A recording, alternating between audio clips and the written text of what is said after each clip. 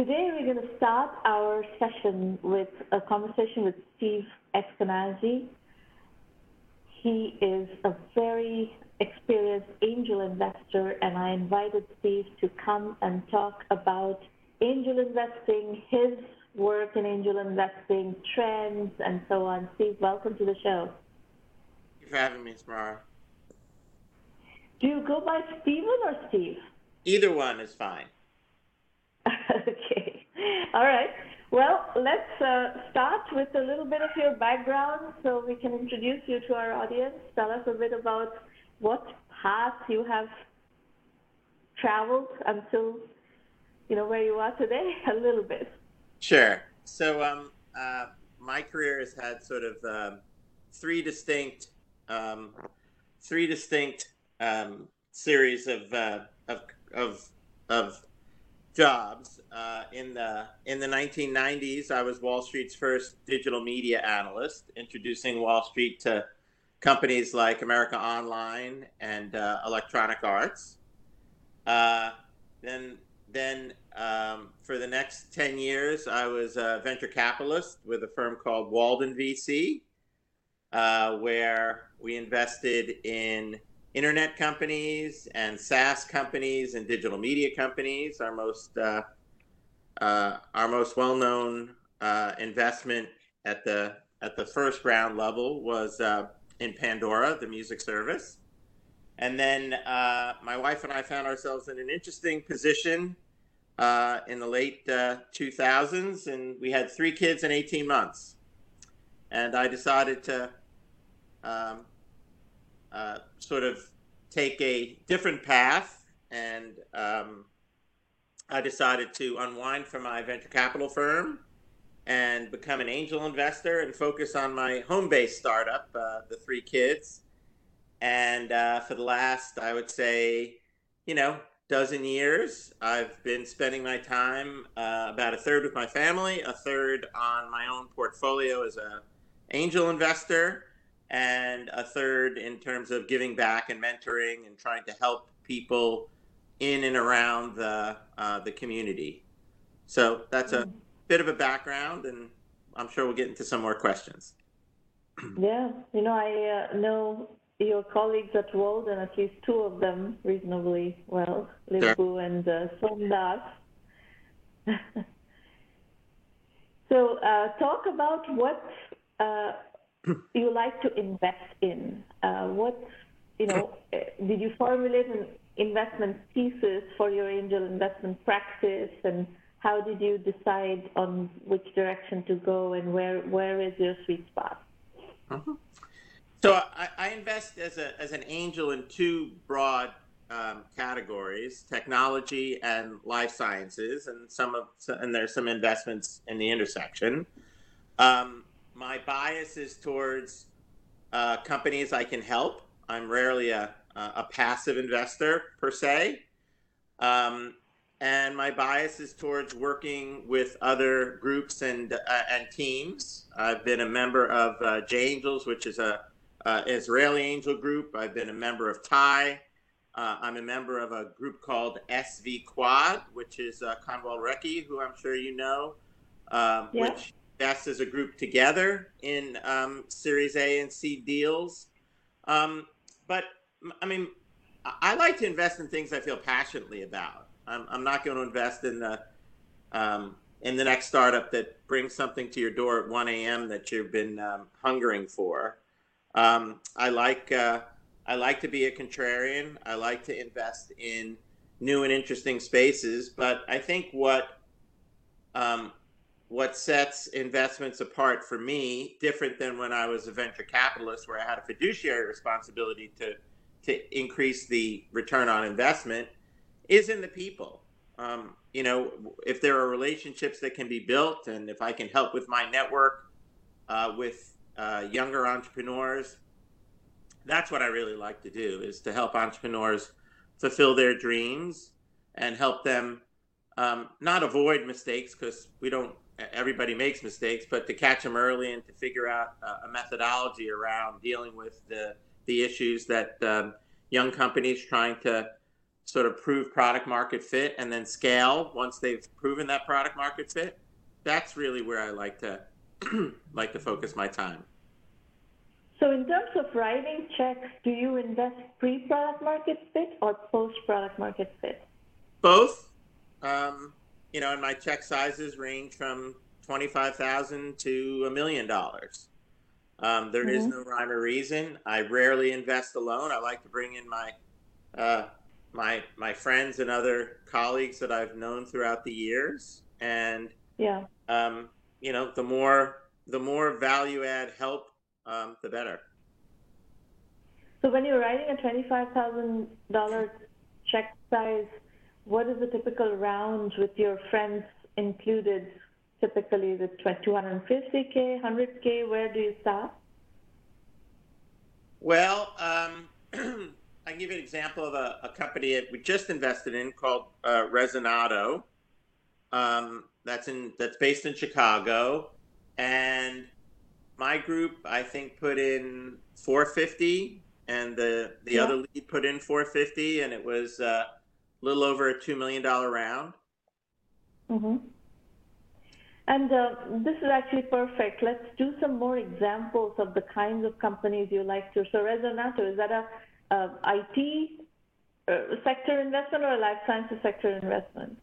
It's an IT. It's a technology company that's in that occupies the intersection of technology and consumer electronics. If we all recall, our first TVs that we watched, they were about that thick, and now TVs are this thin. They're doing for the speaker market what was done to the TV market. So they're making flat core speakers, and they're making the enabling technology. They don't make the speakers. They don't manufacture the speakers. They license their technology. They're heavily patent protected, and they have found traction with sound bars, with smart speakers, with the recreation space, both RVs and boats. And it's a neat company that is making a product that is faster, better, cheaper, smaller, and more ergonomic and better for the environment too. So it's an interesting space that not a lot of people are focused on. Let's talk about a few more of these examples of where you have put in, and I'd like to actually hear also how they came to you and what stage they came to you, and what is it about them that caught your attention. So in this case, was it the fact that they had technology that was already IP protected, patent protected? I think it was the entrepreneur. I met the entrepreneur either through TIE or through the J Angels group, the Israeli group. And I kept in touch with him for a couple of years, and he continued to reach out for advice. He is a South Korean entrepreneur whose dad was an executive at Samsung. And interesting story, the dad sent the family to the U.S. to study. And this entrepreneur went to Notre Dame, but had to go back to South Korea to serve in the army. He served at the demilitarized zone in between North Korea and South Korea, reunited with his dad. And his dad said, I have all these ideas from my time at Samsung. Why don't you take one of these ideas and run with it? So it was definitely the fact that I liked that market. With Lip-Bu, we had invested in Creative Labs way back when, which is a Singapore company. I know we have Singapore investor, Singapore entrepreneur on the WebEx, and it was just a situation where I really gravitated towards this entrepreneur and trying to help him out. And go ahead. So tell us a few more of these case studies, just to kind of get a feel for what kind of things that you like to invest in. I'm just trying to gauge, kind of listen to stories, basically. Sure.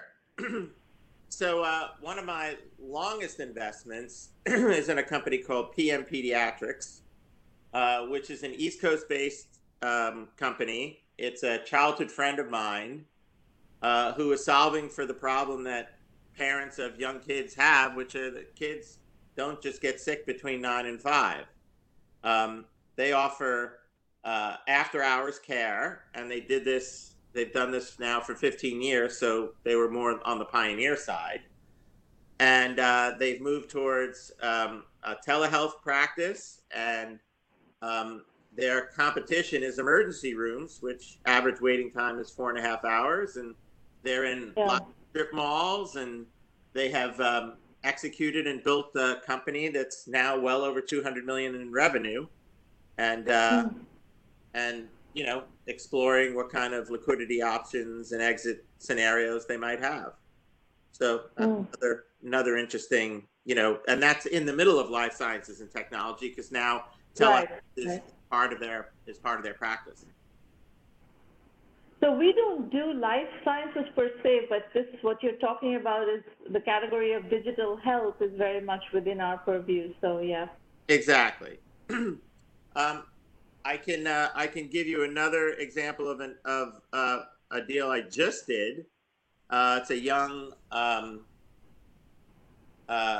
Israeli entrepreneur. In fact, he dropped out of high school to do this. He set up a service on Discord as a new music channel. They were taking YouTube videos and allowing people to be their own DJs in a house party type setting. He grew it to over 20 million daily active users before Google and Discord shut them down, and they've kept their community intact. They have now explored doing this in a 100% legal fashion, and they're in that process now. It's called Rhythm.fm. So that's a very early stage, first check, and again, it was the strong connection with the entrepreneur that and my ability to help him. He's local here in Silicon Valley. That got me excited. So here's a trend question, Steve. What is your analysis? You have watched the music business for a long time, from Pandora on. What is your analysis of the music business? We see music deals here in these roundtables from time to time, and a lot of the industry believes you can't really make money in the music business. You clearly have a different point of view. Can you talk about how you analyze the music business? Yeah, I don't look at it that binary. Some people say it's, you can't make any money, or you can. I think it's very selectively investable. And that's been my approach. And I've probably raised the bar higher on music deals. And I was a private investor in Spotify as well. I've raised the bar on music deals more than I would in other spaces that are broadly investable. So I would probably agree with the people that say it's really tough, if not close to impossible, to make money in the music space. This is what business model would you invest in? Is it the subscription business model? I think it's a combination. I think people don't realize how successful GoFundMe has been.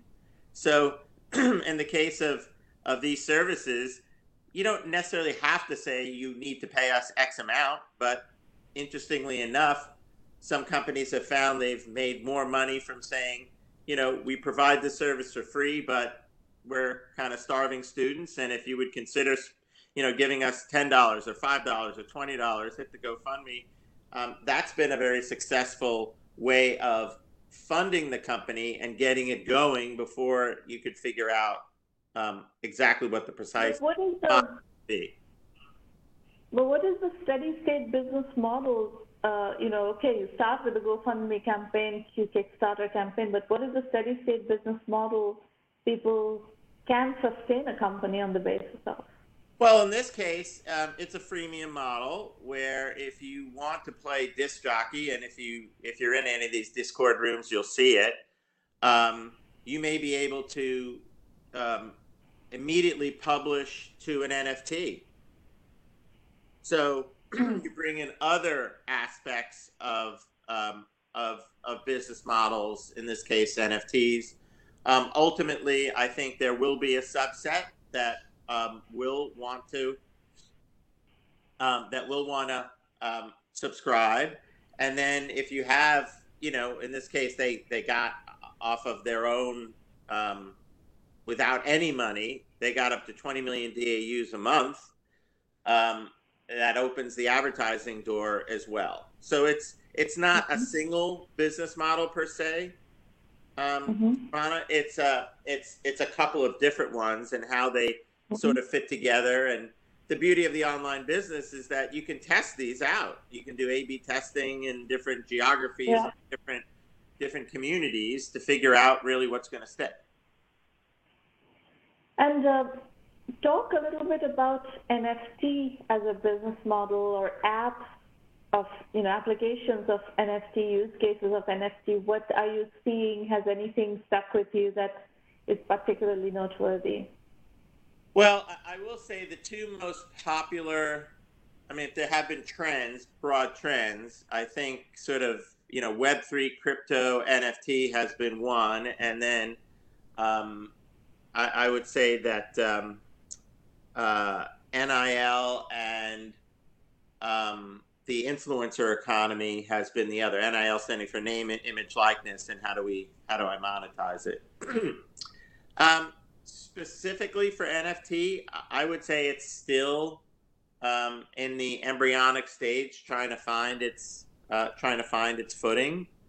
I think we've seen some incredible miscalculations in terms of the value. You looked at Jack Dorsey's first tweet at $4.5 million, and then it was resold for a couple of $100. So I still think these are looking for their footing. I do think there are certainly both niche and broader applications, but I think they're going to have to be proven out over the next year or two, because sadly there has been a bunch of, I don't want to say fraud, but haven't been the most scrupulous characters. They've been bidding up their own NFTs to create artificial pricing. So I think the biggest issue for NFT is there really isn't the stability of the pricing model around NFT is not there yet. So you look for the niche environments and applications where it can start to be proven out. Do you think the art world is going to embrace NFTs? And I'm talking about the physical art world, not just the digital art world. The digital art NFT world, I have some question marks against, but what about the physical art world? I think they will. I think they will dip their toe and test it out. I think they will. They will look at some hybrid. I think they'll look at some hybrid models, and I think there are ways of combining physical and digital that are kind of interesting. Yeah. I think that is certainly something that I don't see having the downsides that some of the other applications we just talked about have. Yeah. I was talking to Eric Benamou 2 days ago, and he was like, I'm looking for a good application for an NFT. I'm really looking for a good use case. I'm like, yeah, maybe the art one is a decent use case that has more validity than many of the other, like Jack Dorsey's tweet certainly has no validity, in my opinion. All right, well, what about exits? What all have you seen through your investments? What has been some of your interesting exits, and what have you learned trends-wise from those? Well, I think there are a couple of tried and true sort of commandments. I think the best companies get bought; they're not sold.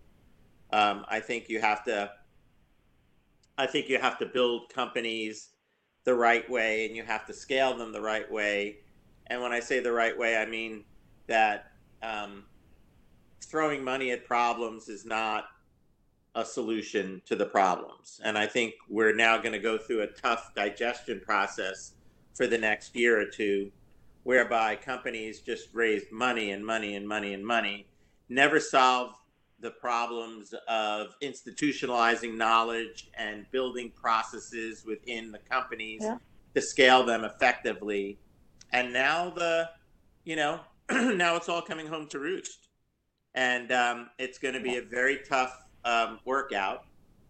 I think some of the companies that, I've invested in that have had, exits have gotten over those things. TransferWise, Alibaba, Spotify, for example, certainly Pandora. That they built companies to be independent, and then if and when somebody else came along, they looked at those opportunistically. I think for the earlier stage market and entrepreneurs, I think setting up milestones for each fundraising that you do, and then setting them up such that after you've hit those milestones, you can go back to the market and do quote unquote a market check, which allows you to either bring more money in or look if there's a partner out there that might be interested, is much better than sort of, the proverbial, we're building a company to be sold. I think it's important to identify those milestones that create value.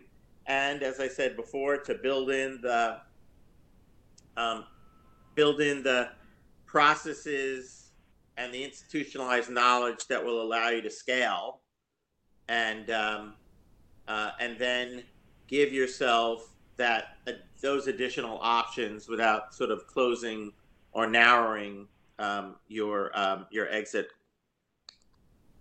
Interesting. So we've done quite a bit of work in these sessions, bringing on investors to talk about how they're thinking about exits, especially the early exit category. And then I've brought on people from the corp dev world also to talk about exit from the buy side. And I want to underscore a couple of nuggets that you would probably appreciate. Example, in the cybersecurity universe, small funds, some of the small funds are starting to think about kind of building to sell, just because it's become so difficult. Cybersecurity is so invested. There's so many companies, so many investors who've invested in cybersecurity. Just getting meetings with the enterprise CISOs and CIOs has been really difficult. So they have to go through other people, maybe the managed service providers or other companies, and become their OEM, partner, somehow or the other, to get the seat at the table has been really hard. So I think the early stage investors in cybersecurity are starting to think about an alternative of building to sell to a larger company that has that seat at the table. So that's one nugget that I want to kind of share.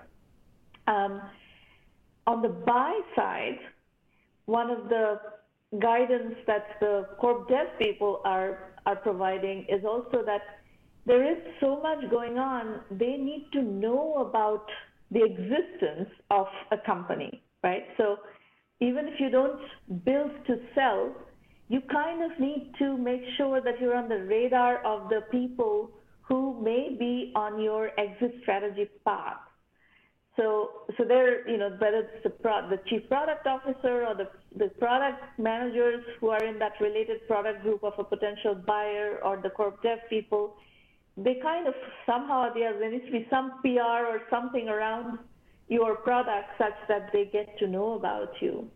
So these are just my two kind of nuances to your comment that companies get bought but not sold. But you do need to create the conditions under which they can be bought.